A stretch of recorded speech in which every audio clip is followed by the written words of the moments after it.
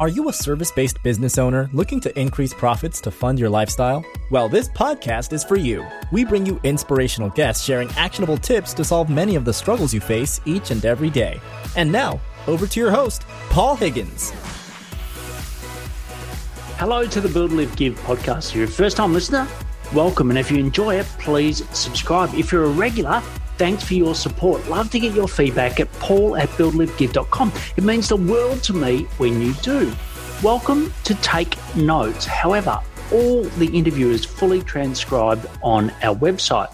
Our guest today is someone who is a self-proclaimed nerd. He grew up inspired by his father and grandfather to be his own boss. And after working for some mid-sized companies, he took several risks and now runs an automation agency to eliminate manual entry to give more creativity to the world. So why? Listen, where in your company to start automation? It's something that I didn't think of. It's very good. Number two, the importance of rewarding team members who automate. And number three, how to automate your sales to gain more clients. They've kindly given you as the listener an exclusive offer during the podcast as well. So now over to Will Christensen from dataautomation.com.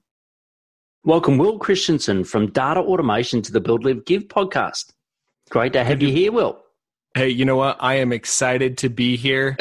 It is always a good day to talk to other brilliant people looking to share ideas and automation tips with the world. It's one of my passions, is sharing how to attack this problem of automation. So yeah, I'm very excited as well. Some people collect, watches, cars, I collect tech, right? So I think you and I got a lot in common, other than I'm more of someone that loves when someone does it for me rather than doing it myself. So I think this will be a perfect combination. So why don't we kick off with something that your family or friends may know about you that we may not? Let's see. Okay, so something that my family or friends would know about me that I may not, or that you may not. I am actually a dancer. My wife would tell you it not as often as she would like, but we met dancing, and that was actually I would call it my first successful venture, was creating a social dance group in Salt Lake City, Utah called the Social Dance Effect. Yeah. It's been 10 years as of last month, I think. Yeah, as of last month, it's been 10 years and the thing is still running, and I haven't been involved in about 7 or 8. So that was probably... Brilliant. And what styles? So it's ballroom and all sorts of different kind of like social dancing.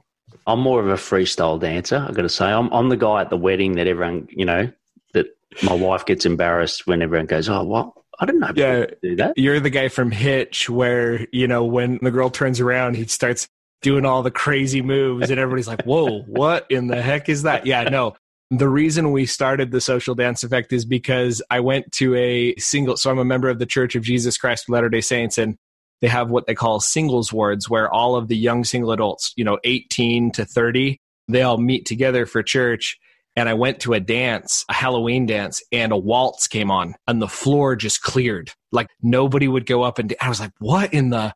Like I raised my hand like anybody else out there want to dance, and this girl came out and we danced, and I was like, okay, I am starting a club to meet this need. And we started teaching guys like you how to get girls by knowing how to waltz. Oh, that's brilliant. That's brilliant. And look, I know you've had a fantastic career. So, you worked for a mid-sized company. You've, been consulting for quite some time. You're involved in a tech incubator. And now you've got data automation, which is, we're going to drill more into. But just take us a little bit through the journey. And in particular, what was the shift from, working for someone else to work for yourself? So if you've listened to any of my other episodes, I didn't know actually at the time. I've told this story a lot, right? But if you've listened to any of those other episodes, you may have heard this story in more detail. So I'll give kind of a top level. Basically, I went and I decided that I wanted to work for myself. And that was actually my goal from day one. My grandfather and my father are both entrepreneurs in that they don't have a regular boss. I saw that lifestyle and fell in love with it immediately. I loved that my dad was at my games. It's funny that I'd say my games because I'm not much of a jock or anything like that. Like, I'm a total nerd. So when I say games, I probably should say something like when he was at my plays, or some of those other things. Like I was in several musicals in high school and stuff like that. So, all the guys that were like, oh, he's a theater nerd. Yeah, no, totally theater nerd. But from the very beginning, I fell in love with that idea of having a lifestyle where I wasn't totally tied to, doing everything the corporate way. And it's funny now because I need to get back to that a little more. Now that I've found some of that and I have some of that freedom, I need to start putting up some better boundaries so that I can be there for my kids more. I can still remember, I don't know if you've seen the Robin Williams Hook, that old movie where he's literally on his way to his son's baseball game and he misses it by like 2 hours. And his phone rings, and this is the beginning of the movie. It's talking about those core values. Yes. I'll tell you what, that's why I started it. That's why I got excited. So from the very beginning, that's what I was looking for. And every job I took, I worked for HyperX Media. Well, first I worked for a newspaper advertising company selling newspaper ads, and I had a different idea about how the world should work than them, and I got fired. I worked at a call center for a little while. Then I went and worked for HyperX Media as an unpaid intern with a college degree. Proved that I could do some of it. And I started as a media buyer's assistant, worked my way up to being a media director there, and then got the opportunity to go move across the country from Utah to Georgia to work inside a tech incubator, gained their trust actually by being banned from a college campus. If you're familiar with Go Dogs, UGA, I knew that I had to impress the tech incubator guys. And so I thought, let's go get on campus and let's do a book buyback, because I was working for a company called Book Scouter inside the tech incubator. And I got a textbook buyback set up right in front of the bookstore at the college campus. And they were not thrilled with that and actually banned me from campus. So yeah, long story short, between impressing them, I then pitched them on the idea of creating a consultancy that was focused on automation. And here we are today. There's the long version of it. And it involved me getting banned from campus or getting fired from a newspaper agency to figure out that, let's be part of an agency. Yeah, fantastic. And look, we're going to dig a lot more into automation because, as I said at the start, it's one of my passionate things. And, you spoke about your grandfather and your dad being entrepreneurs and sort of showing you the way. Who else has sort of been some of your biggest supporters through this journey? I would have to say my wife. I told her, it's funny, when we very first started dating, she was like, what do you want to do? What do you want to be when you grow up? And I was like, well, if I ever grow up, I want to be a millionaire. She was like, what? A millionaire? Like, yeah, right. And I was like, no, really, I'm going to be a millionaire.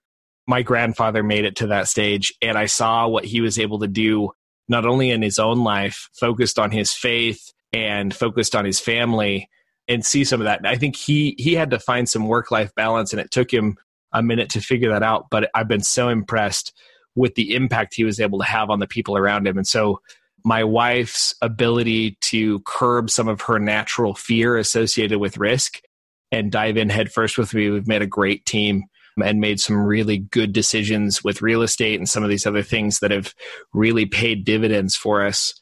But in the beginning, it was really hard, and she put up with a lot. She still does put up with a lot, but we've actually seen some of the fruits of those initial risks that we took.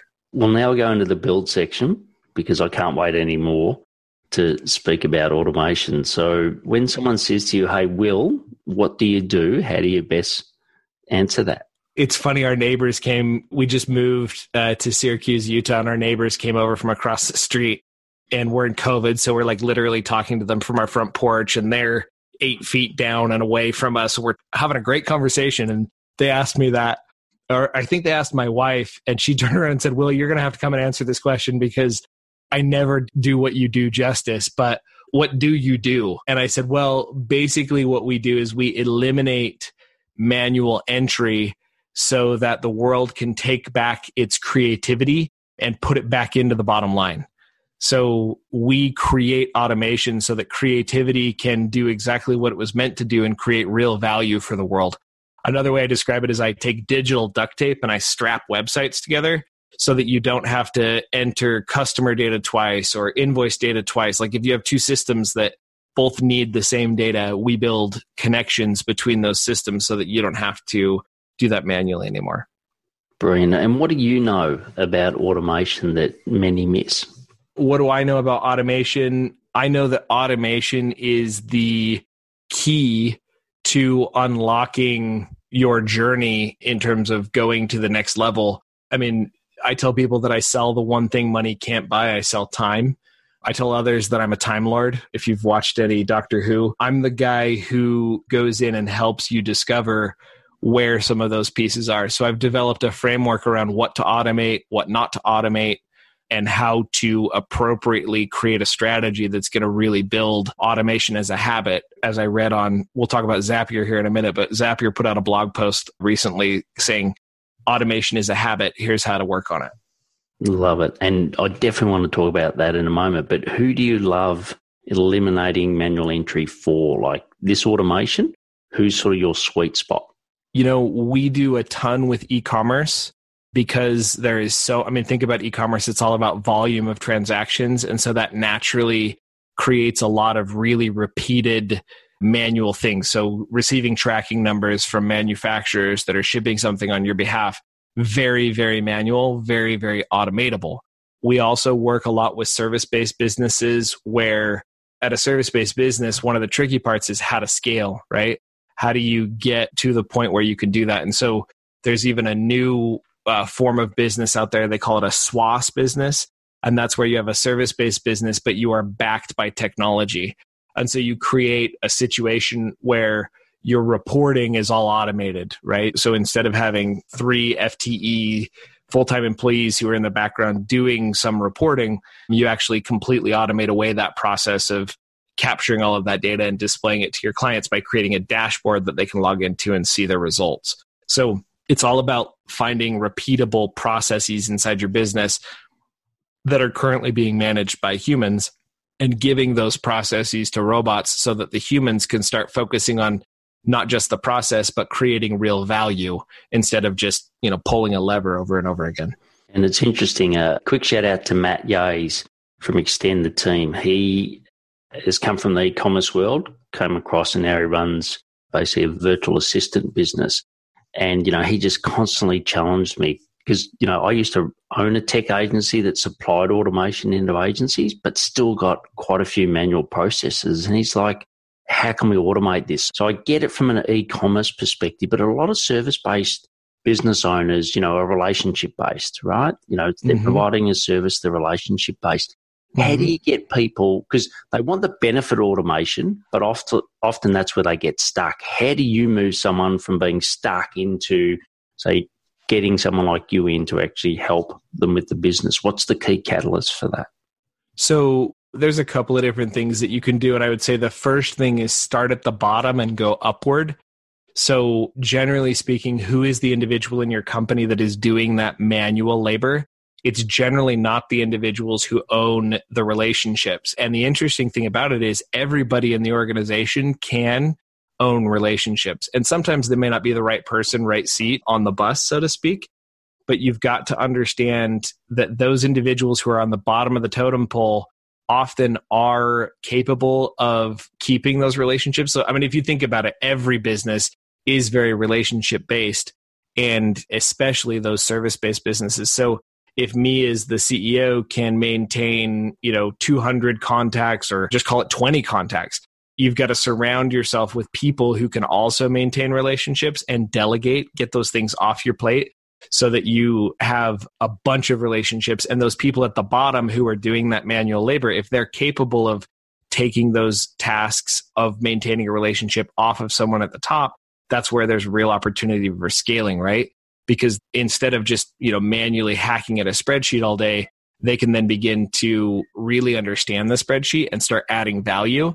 So a good example of this, when I worked at HyperX Media, I was in charge of looking at the display ads and tracking their overarching change over time. And when I could see a change and say, hey, you know what, the blue one versus the green one is actually making an impact here, that was the value that we were looking at to create a positive flywheel relationship with our customers. But until I automated some things and got it to the point where I wasn't just making sure the data made it into the report, I was analyzing the data, we couldn't create that flywheel. So start at the bottom, develop a culture of automation. Give those individuals rewards and budget to raise their hand and say, hey, I have an automation problem. Who can help me?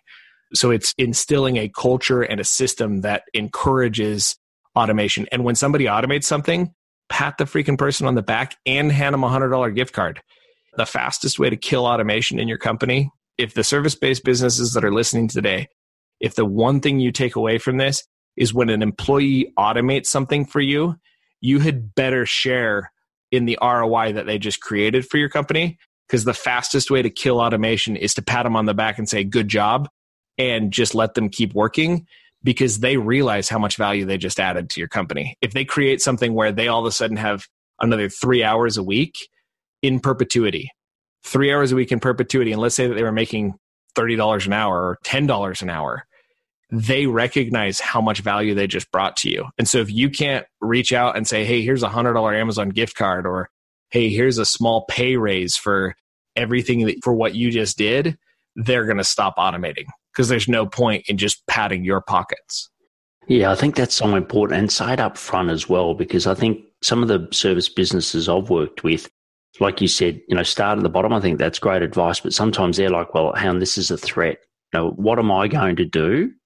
Once all of this automation comes in, is this a way of eliminating me potentially? And I think it's really important to have that conversation up front.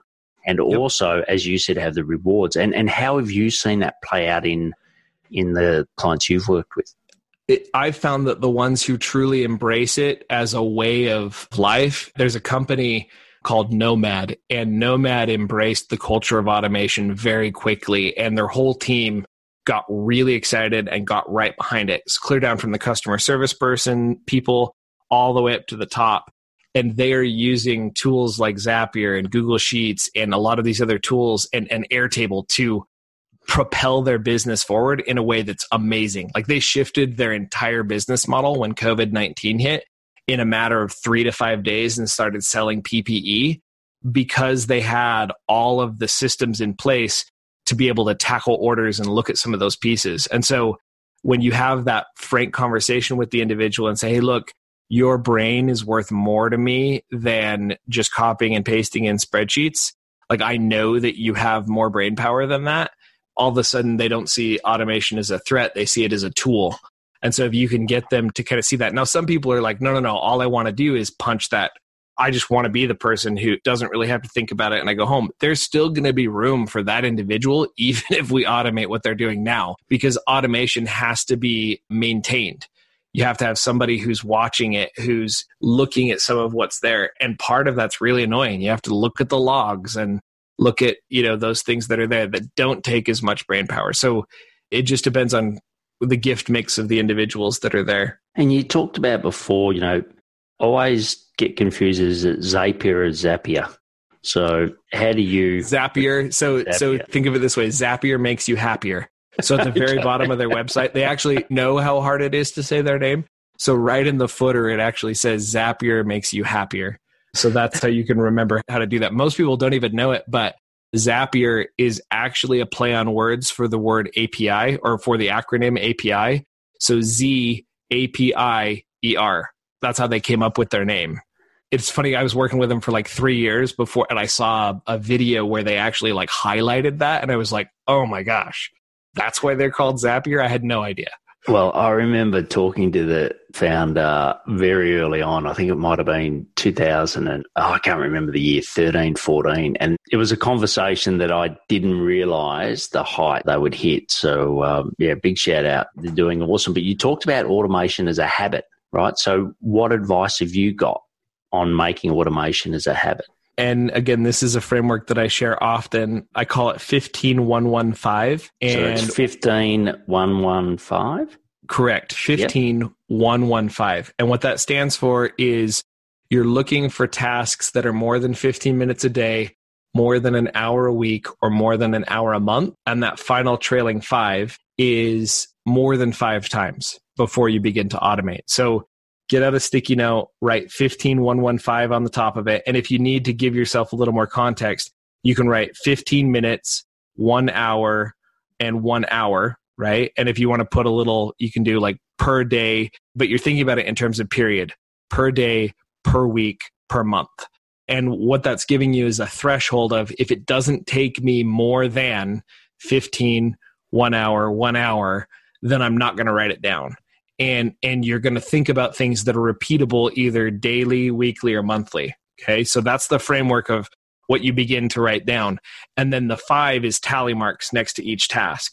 So you write down that you're doing client reporting and it's a weekly thing and you do a tally mark. After you've done it 5 times manually, that's when it's time to write up the standard operating procedure, automate, delegate, or eliminate that task. So you turn it into a habit by getting this out, writing down that sticky note, and writing down every time you do something, you're like, oh, that's probably something that could be automated.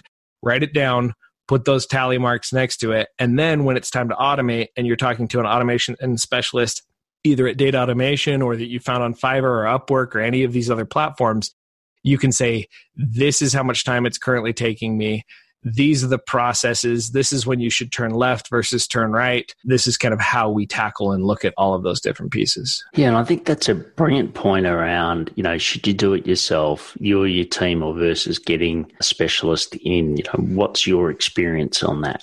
I would say if you don't have any experience automating something, I would definitely recommend that your first foray into that you purchase some automation. I mean, if you're worried about your budget, go ahead and try to do it manually. And after or try to do the automation on your own. And if you fail, then you're more ready to find somebody who has those expertise. We often find that people undervalue the automation consultant. It's kind of interesting that they're like, oh, I mean, that seems like it's common sense. So I bet I can get this done for $200. And they'll try it on their own and they'll realize, oh crap, I actually do need somebody who understands how to help me put this into real spaces. So there's a lot of automation that you can do on your own the first time just by Googling and finding the right SaaS platform to handle what you're looking for.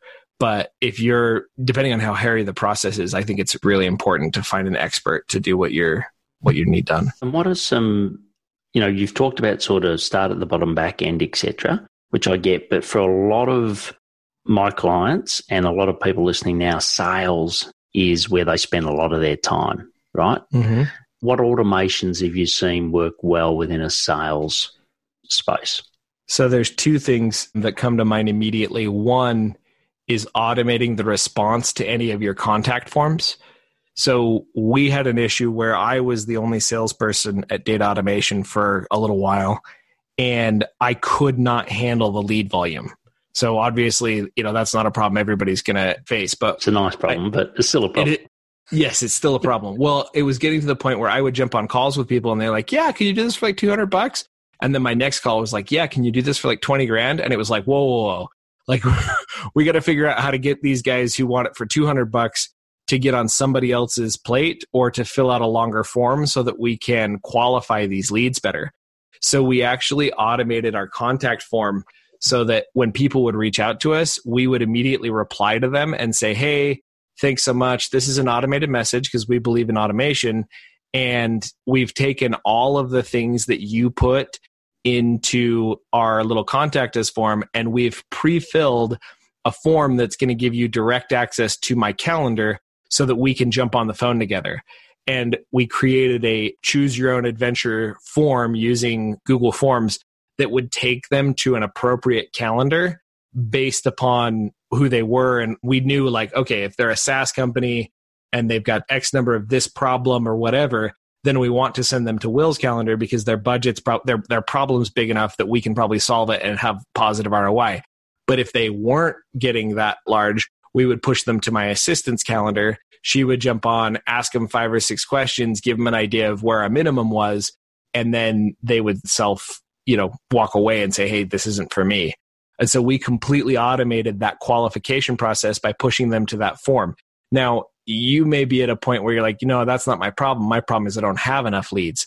Well, in that situation, I would recommend a platform called Reply.io or one of these others where you're automating some of your outreach to kind of create systems around what's there and figuring out the right marketing channel to bring in more pieces there. And we've been surprised at the response. As long as your automation helps the customer just as much as it helps you, So think about it. In the beginning, I needed that contact. I needed to be talking to more qualified people. Well, what I gave them is I gave them a form where I took everything they gave me and I didn't make them fill it out again. It wasn't like, hey, here's a form. If you want to talk to me, fill it out. It was like, hey, here's a form and I've pre-filled that form with everything you already gave me. I have more questions about what we're going to talk about. And then I'm going to give you direct access to my calendar, which is why they reached out to begin with. So I exchanged value and gave them, hey, we're going to automate a process that's going to help both of us get to what we want faster. You said declare it, right? Is that really important? Or how important is declaring that this is automated versus not? It depends on what you're automating. In this situation, we felt like it was important to declare that it was automated because then if there was any piece of it that felt impersonal, they could recognize that we were trying to make the automation as personal as it could be. There are some automated interactions that you don't need to declare it's automation. If you can make it seamless enough that they get the same result from a human as they would a robot, there is no reason to declare that it's automated, because in the sense that they're interacting with an organism that is your business, if you've created a way for that organism to interact with them and they get the same value, I don't feel there's any need to declare it's automation. Brilliant. Well, look, just a reminder that you're listening to Will Christensen, and you can find out more about him at dataautomation.com. But before we go into the live section, I would like to talk about an assessment to help you work out if you're going to have a high or low seven-figure business in 2021. Just go to paulhigginsmentoring.com/assessment and answer the 15 questions in about 3 minutes. Based on your results, you'll either get a free 45-minute strategy call to walk away with a clear plan, or a chance to be just like Will and share your success on the podcast. So go to paulhigginsmentoring.com/assessment. So the next section is the live. And what are some daily habits that help you be successful, Will? So the couple of the daily habits that have been huge for me is knowing when to automate, delegate, or eliminate, which is actually the name of a podcast that we founded as well. And it's knowing 1511, right? Talked about that already. Knowing when to delegate is key. And I couldn't agree more with outsourcing when it's time to outsource, or getting yourself an assistant, someone who can focus on helping you do what you do best. So in order, automate. So 1511, finding opportunities for automation. Delegate, in that you really need to stop and ask yourself before you begin any task, am I the best person to accomplish what we're about to do? And if the answer to that question is no, get that thing off your plate. Find somebody who is a better person to handle that. Getting an assistant, I think the first assistant I had was 3 or 4 years ago. It took me quite a while to figure out the right way to get an assistant. I currently have an assistant through a company called Satiated Artist, and I love it. I love how effective they are at helping me get there. And then that third thing would be eliminate, which is going in and asking yourself, what can I stop doing each week that's going to free up the business to go where it needs to go? And personally, right? What can we eliminate that's going to allow us to get where we need to go? Excellent, Brant. And the order, so I've heard variations of this order, but sometimes people say, look, start the other way. So eliminate first and then maybe automate. Why did you choose eliminate as the last step? That's a great question. So when I say automate, delegate, eliminate, I don't mean that that's the order that it has to be in. Part of the reason I chose it is because it's alphabetical, ADE, yes, right? Yes. And it rings, right? So part of the reason I chose that is because it's there. The other reason I think is because a lot of times it's difficult to know whether or not something should be automated early on. And after it's been automated, it's much easier to be like, you know what, that's just not having that much impact. And so as long as you use 15, actually, very interesting that you ask that. 1511 actually eliminates all of the things that shouldn't be automated from the process. So I could put my own 1511 process has elimination built into it. And so as long as you're using 1511, you can choose automate first to kind of look at it. But you need to write an SOP. You need to write out what it's going to do no matter what. So Right. Well, the next section is the give section. And I know that faith is a very important part of your life, but what other charities or communities are you passionate about and why? So I am a member of the Church of Jesus Christ of Latter-day Saints, and I am incredibly passionate about helping that organization grow. I'm a very faith-based person. I believe God's in the details of our lives, and I believe that He's restored His church on the face of the earth. So it's a powerful place that I believe helps people grow and get there. I'm also pretty passionate about an organization called One Heart, One Light, which is about helping men deal with their emotions and recognize, how to handle some of those different pieces of what's there. Great. And also, I've got a charity where I give to a charity where all the proceeds of my book and a percentage of my revenue go to. It's called the Purple House. And you can go to purplehouse.org.au to find out more. And they certainly help Indigenous people with dialysis, which is close to my heart, Will. So the last section's the rapid response or rapid fire questions, to quote John Lee Demas. I'll ask you some questions and just get some quick replies. So the first one is, what are your top 3 personal effectiveness tips? So the top 3 personal effectiveness tips, I would go back to what I told you before a little bit about some of where it is. Automate, delegate, eliminate. Look for things in your life where you're stuck and figure out ways to go around those different things that you're facing by automating, delegating, or eliminating. Brilliant. And I know this is a very hard question. You've mentioned Zapier, not Zapier, Zapier, Airtable, etc., Google. I'm sure you've got lots of gadgets and lots of tech, but what's one that you really couldn't run your business without? It's interesting. Had you asked me that question a year ago, I would have said Trello, because Trello is a very, very powerful Kanban list-making tool. It's unmatched in terms of its capability on the phone versus in the web. They've just done a fantastic job of making a really solid piece of technology. We're actually in the process of transitioning away from Trello into ClickUp. And ClickUp, if you haven't, especially for service businesses, it puts Excello and some of these others that are out there that are built for that. It is amazing what Zeb Evans has done in creating that platform. So those are 2 platforms. I still am in love with Trello. I love the things that are about it. ClickUp seems to have all the things we love about Trello, plus several things that we hate about Trello. And so we're actually in the process of transitioning over to that. Yeah, I hear. I'm thinking the exact same thing from Asana to ClickUp. So I'll be contacting you to get some tips. And, what's your best source of new ideas? Well, so it's funny when you say that. My everyday life is a source of new ideas. I am constantly coming up against new things, listening to people around me.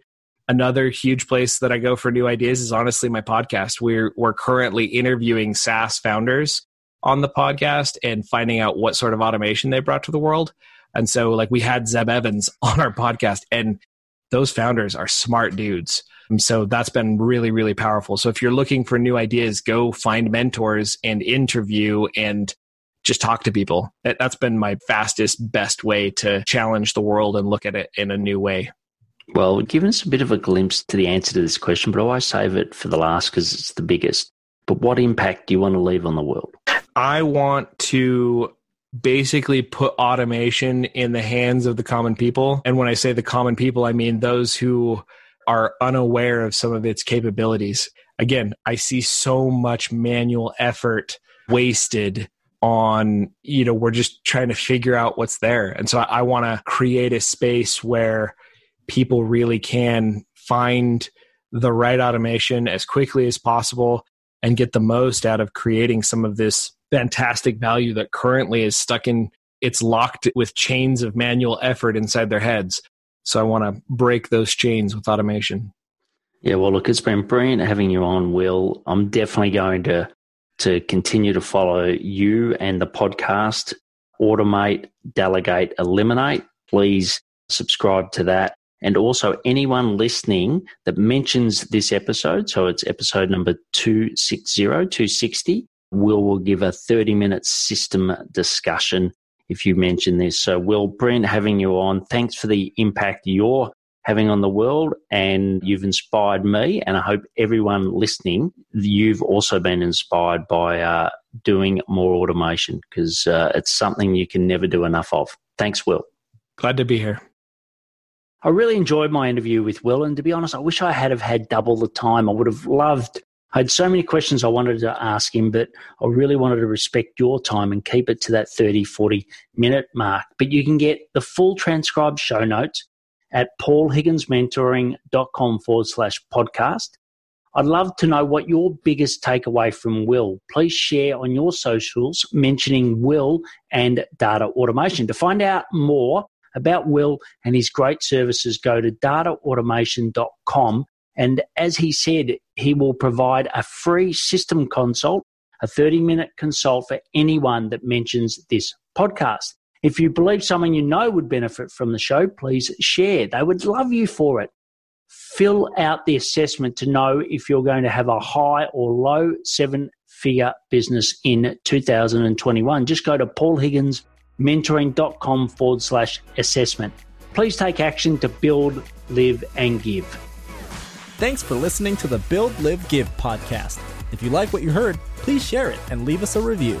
It would mean the world to us.